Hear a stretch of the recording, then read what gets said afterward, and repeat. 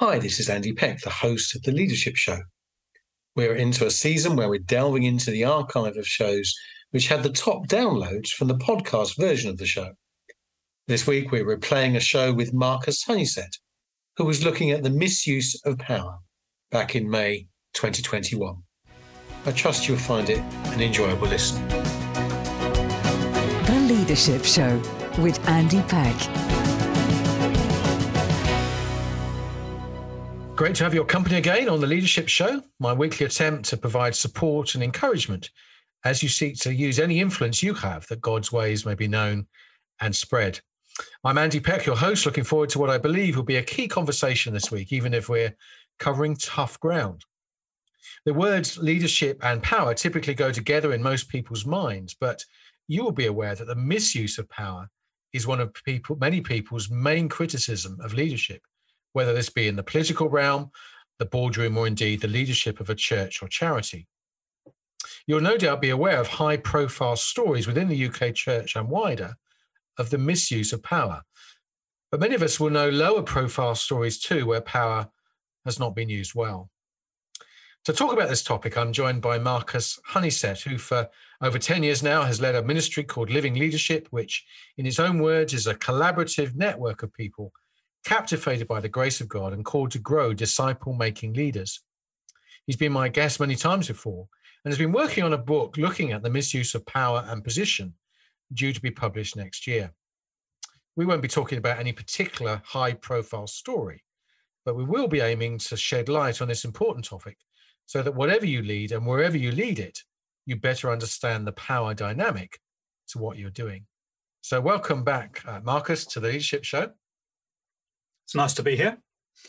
So we must start by our understanding of what leadership is at all. So maybe you can give us your working definition within your ministry. Thanks, Andy. So yes, pretty important to start by defining what we're talking when we talk about leadership, because it's fundamentally different to any other kind of leadership in any other sphere in the world, in that it is about serving like Jesus. It's not about being top dog. So I want to just give 5 very quick foundational things that we teach all the time in Living Leadership about biblical spiritual leadership. We think this underlies an understanding of the conversation. So this is the backdrop. First thing, leadership's a spiritual gift. Romans 12:8, if a man's gift is leadership, let him govern diligently. So spiritual gifts, that's manifestations, showings of the Holy Spirit for the common good. So they're us being stewards of God's grace for other people's nourishing and flourishing. So first thing, spiritual gift. The second is that the point of Christian leadership is building up the body in maturity and love and effectiveness. Ephesians 4, to each of us grace has been given as Christ apportioned it. So the body of Christ is built up until we reach unity in the faith, knowledge of the Son of God, and become mature. So that's the point of Christian leadership, the healthiness of the body and all the disciples within it being helped to play their part in God's purposes. We're equippers and facilitators. Third, how do we do that? Philippians 1:25 and 26, I want to continue with you and work with you for your progress and joy in the faith, so that through my being with you, joy in Jesus is going to overflow on account of me. So the aim of biblical spiritual leadership is the disciples glorying abundantly in Jesus, full of joy in him. Christian leaders are not top generals. We are under shepherds, helping the flock enjoy and feed on God. Fourthly, in practice, what that looks like is teaching, shepherding, modeling, and spiritual parenting, so that they become imitators of us and the Lord and models themselves.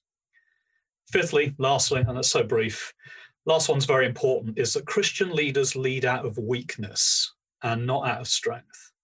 That's 2 Corinthians 12. Leading out of strength is worldly leadership. The Lord makes Christian leaders weak and progressively weaker and weaker in order to demonstrate the sufficiency of his grace and the fact that he is the one who's doing it. There's the words power and authority, I guess, have to also be understood, and not least, of course, because the New Testament was written in a context where there was also other power and authority being exercised. Yeah, for sure. Power, that basically means having the ability to act, doesn't it? The ability to act. Authority means having the right to act. But power and authority for what? Our aim is to use our power and authority, just like in the New Testament, to serve in equipping the disciples for their ministries so that other people know Jesus and they grow in holiness and churches grow in love and maturity and everybody abounds in hope and joy given by the Holy Spirit.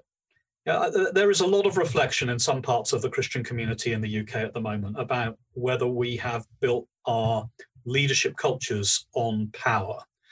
The big person, the impressive resume, charismatic personalities who command large platforms and large salaries, ability to raise large sums of money for shiny projects. Who knows who has the powerful connections, and it's just wrong. So are we using our power and authority rightly? All leaders have some power. The question is not, is there power in the system? It's, are we using it in biblical and servant ways? Power in and of itself is something what God wants us to exercise. That's, the mandate of, I guess, in Genesis, the image bearers, you're to fill the earth and subdue it. There's lots in Scripture that encourage good use of the ability to act, as you've suggested. For absolute sure. Power is a given. Authority is a given. The question is, how is it healthfully exercised? It's really not hard to find biblical teaching and examples of it being done well and of it being done badly. I guess the first best place to look is the pastoral epistles. 1 Timothy 3 particularly laying out so clearly that Christ-like character and the ability to teach the word of God are the foundations for Christian leadership. That's how churches are led and fed. It's no good just teaching the word without the character. And godly character on its own doesn't make you a leader if you're unable to teach people the scriptures. Different streams and denominations obviously think differently about what the limits of leadership authority are, either expressly drawn from the Bible or from historic practice. There are four main approaches, basically. So the first is leaders can only insist on what Scripture commands. The second is that they can insist on what the congregation has agreed. The third would be what the denomination has agreed. And the fourth would be what the authority figure, such as a bishop or a pope, has taught. But however you weight those things and the limits of their authority, the absolutely critical thing is that things are done transparently. And certainly if leaders unaccountably contravene agreements or doctrines that they entered into as conditions of their being appointed, then at that point, they're acting way beyond their legitimate authority. Right. So if we take the average church leader, maybe you can outline the kind of power that they have and how it can go wrong. Yeah, for sure. Okay, so the average church leader has two main types of power. So the first is their formal legitimate authority. And that works by agreed criteria and mechanisms, procedures, policies that are designed to ensure that power is exercised in the light. Most leaders don't like constraints. I think constraints ought to function like seatbelts in a car. They don't stop you driving. They just keep everybody else safe. Yeah. Yes, indeed. Yes. Stop you getting to the destination. Sometimes it feels more freeing to drive without them, but you're stupid if you do. So formal legitimate authority is accountable. In the New Testament, it's resolutely plural. It's transparent, and it's embodied in the church community. And those kinds of things keep everybody protected from power being misused. Now, here's the second kind of authority that your jobbing Christian leader has. It is still entirely legitimate, but it's informal, it's relational. So it's our pastoring, our mentoring, our one-to-ones. It's when people trust our wisdom and we gain relational influence with them. And personality obviously feeds into that. And all of us in Christian leadership for a while know that that kind of relational authority in practice is far more powerful than the formal kind. But the difficulty with it is that it's less transparent. It's less accountable. It's far easier to accumulate relational power. You can gather it over time, and then you can trade it in for formal authority. You can use it to buy formal power. So if you think about lobbying your friends so that you can create enough momentum that when you present your actions and decisions, they're done deals. What you've done there is you've used your informal authority to evade, avoid, or override or increase your legitimate power. And as soon as you've done that, you've gone wrong. When leaders move from legitimate to illegitimate, I'll give you very high odds. It started when they used their relational power to get something that they couldn't get with their formal authority. I think that's the start of the slippery slope. I think that's really well articulated, Marcus, if I may say so. I think you've just put your finger on things that I've seen happening, but I wouldn't have quite the words for. I guess for leaders who are pressured and maybe needing someone to do something for them or for the church, then they will lean on the people they know, doing what you're saying. That's the informal influence. And so people, they talk about, your arm being twisted, or behind your back or whatever, because that's kind of, leaders get used to doing that to get things done. And they think, well, it's legitimate because the church benefits and I maybe need to encourage this person to get on and do what they're doing. But obviously, you've just said it's not really right. Now, you see, I think you hit the nail on the head there, Andy. It is slippery because we take the first step over the red line thinking that we're serving others. We misuse those relationships and we justify it because we don't think we're being selfish. We think we're serving them. We think we're serving the mission. Which of us has not lent on somebody to say, can you just get somebody along to an evangelistic event? Not out of love for the Lord or particularly out of love for the lost, but because we don't want the evangelistic event to bomb. As soon as we've done that, we've gone wrong, but we might not know it. We've started moving into doing kingdom work, but not into kingdom ways. And we've started, to a greater or lesser degree, to manipulate for the sake of control. And once you've gone there, you're in this category where it is illegitimate, but it's serving others. But from there, it's quite easy then to slip into the next category, which is illegitimate, but serving yourself. These things are not the worst misuse of power, but they are the first misuse of power. And it's really subtle. Another subtle thing I think that goes on is this. If a minister has or thinks they have an unmeetable set of demands and expectations upon them, if they're working 70 hours a week and they're wrecked, but they can't see how to get out of it, if they think that those expectations are imposed upon them by the church, it's no surprises if they try to share that round by dumping some of that back on other people and guilting them into doing it. So it might not start with their need to push themselves forward. It might start out of self-protection from unmeetable demands by the church. If you can also justify that doing so gets good outcomes, that actually is the first place that happens. When you're getting good outcomes, then it disguises the fact that they're not happening in completely godly ways. And you can leverage the good outcomes in order to try to exceed your authority.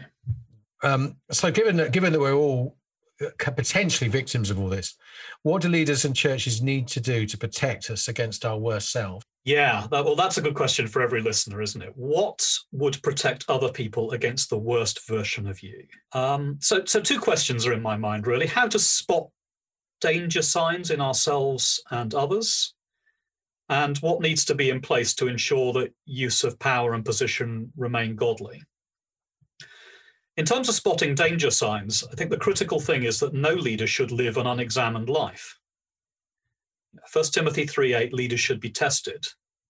If you're unexamined, it's really dangerous, but it's incredibly common because people think that by dint of having been appointed as a leader, they have no right to question you or challenge you or evaluate you. What churches have procedures in place to examine their ministries and use of position in a healthy way. But if you're a leader and you are your own referee, you can never be sure you're on a healthy path or not. One question that I think demonstrates great integrity is, and maybe ask it of other people, how do I know that I am using my power in a way that honors God and serves others? Possibly an even more important one, if we want to be honest about ourselves, is how would I know if I wasn't? Would anybody have the guts to tell me? I think it comes down to a lack of openness to scrutiny. Leadership power that is safe is likely to be plain, straightforward, with nothing hidden, because we want to walk in the light so that it's obvious that what is done in God. There are plenty of Bible litmus tests, aren't there? Some obvious ones, James 3, 1 Timothy 3, you get criteria for examining leaders where wise leadership is seen in deeds done in humility, pure character, peace-loving, considerate, full of mercy, impartial, keeping a rein on the tongue. We could go on. It's really not hard to find biblical criteria against which to measure leadership character and integrity. Hospitable, worthy of respect, not a lover of money. Or, Galatians 5, fruit of the Spirit is quite a good place, isn't it? James and Galatians both contrast those things with other character traits that you need to put to death. But it is important to say nobody's sinless. The thing for leaders, just like everybody else, is not whether we're sin-free. The thing is whether we hear those kinds of things and ask, well, how can I submit myself to God then? And who can help me in this? Or do I hear those kinds of things and secretly think, how can I evade that and make sure that nobody gets close enough to see how I actually operate? Exposure of leaders to biblical evaluation, either in their leadership or prior to it, I think is disturbingly rare. We don't like it. We shy away from it. And the reason we do that is because it's not just evaluating how we do a task like an annual job review. It's examining us and our hearts. We could spend a long time, I think, on how you spot danger signs from the church's perspective. But the key question is probably, does your culture insist that your leaders are accountable in practice? Yeah. Do you unthinkingly think that they should control all decision-making bodies and processes? Do your leaders use corporate responsibility to ensure that people who disagree with them have to stay private? Do they lobby for support inappropriately in ways that disempower legitimate decision-making processes? Do they have an unaccountable inner ring? It's very common when leadership goes wrong that they've gathered people who are codependent with them. Are they accessible to review?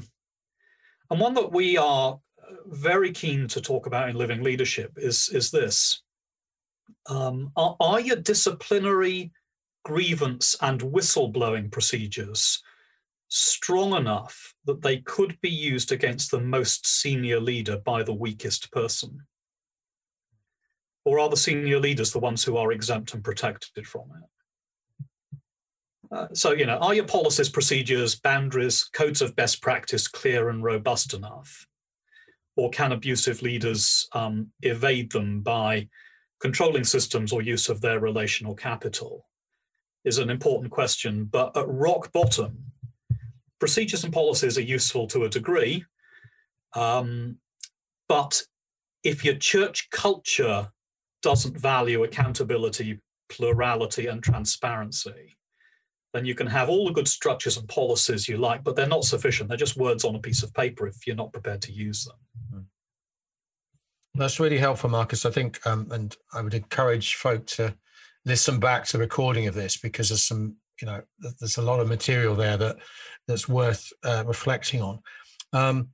But some words about power being appropriately exercised but not appreciated, because of course, given all this culture, a lot of people who feel wounded for, if you like, for good reasons, or at least they feel maybe a church leader said something which needed saying, which they did not like, then say they play the kind of, well, that's misuse of power card.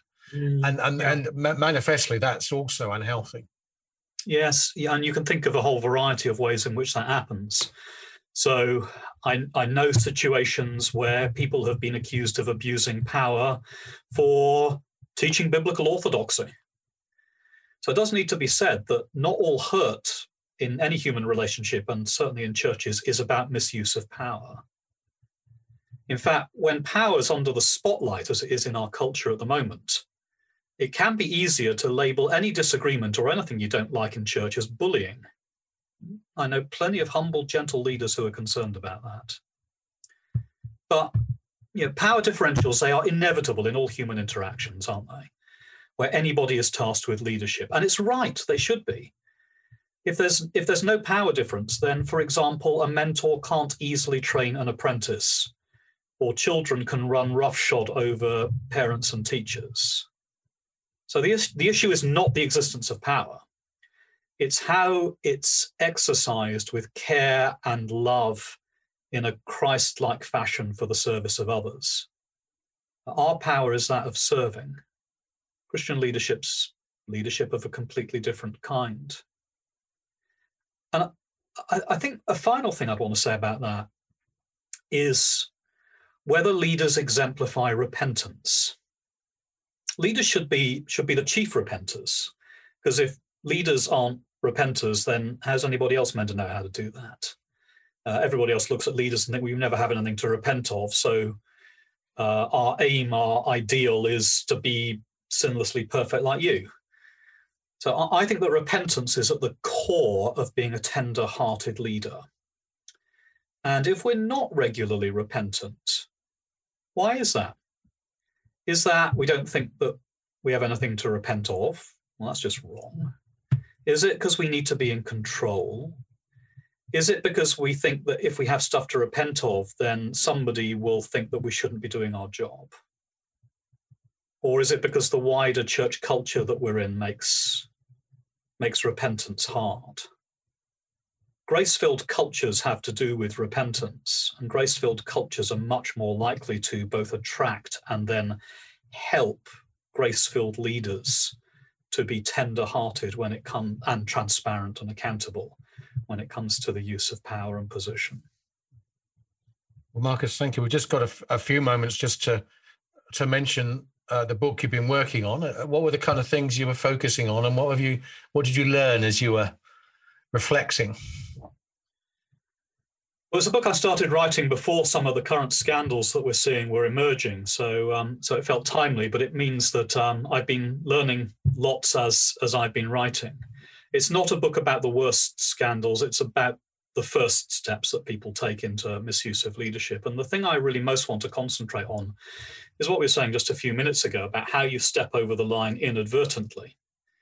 But once you've stepped over, it's much harder to step back, because that requires repentance. It requires other people challenging you. It requires a Nathan to go to David and say, we don't think that's particularly godly. And that's not easy for somebody to do. You kind of wonder in David's case, don't you? What would it have been like if he had had a Nathan-type conversation before the event rather than after? So it's enabled me to talk to a lot of church leaders about the safeguards that we have in place to stop us and to examine our hearts. And I think it's really revealed to me that not a lot of light is shed on these kinds of things. And we really do want a spotlight for our own sake and for the good of all we serve. The fact that we as Christian leaders are the people who are most likely to go wrong with the use of power in churches, because we're the ones who have most of it. You know, I think if I was going to a church now as a pastor, almost the first thing I would do would be to sit down with my church wardens or my elders, my leadership team, possibly with the whole congregation, and say, listen, folks, the person who is in most danger here of misusing power and position is me. And we are going to be a fellowship that helps each other in this regard. So if you think I'm going wrong, my office door is open, and you have, or if it's not, then batter it down. You have full permission to come in here and pin me to the carpet and help me be godly. Yeah. Because I'm going to lead and feed you by God's grace. And that has to be, to some degree, reciprocal. You have a responsibility to help me do that well with you and for you. But the number of congregations who think they have permission to ask and get answers to those kinds of questions, I think, is vanishingly small. And I think it's true in denominations as well. I'm a free church guy, so I sat down with some senior Anglican friends and asked them their views on whether these things work any better in denominational structures. And the word that kept getting used was quagmire, and that these things are no easier to work out in larger structures of accountability than they are when accountabilities are only within the local church. So I've been learning lots of lessons along the way. Well, thank you, Marcus, for sharing some of your insights today. Much appreciated. I'm grateful to Marcus for his insight into this key topic of misusing power. And there's some tough thinking for us to do if we're not to be blind to the ways we can be tempted to misuse the legitimate power that we have as leaders. The interview focused, of course, on the church, but there may be parallels with other forms of leading. I hope you have good processes in place to help everyone that you lead, and some good friends or colleagues who can keep you accountable. This is Andy Peck, grateful again for your company. Do check out podcast and online versions of this show, and join me next week for another leadership show. God bless. The Leadership Show with Andy Peck. Email andy.peck@premier.org.uk.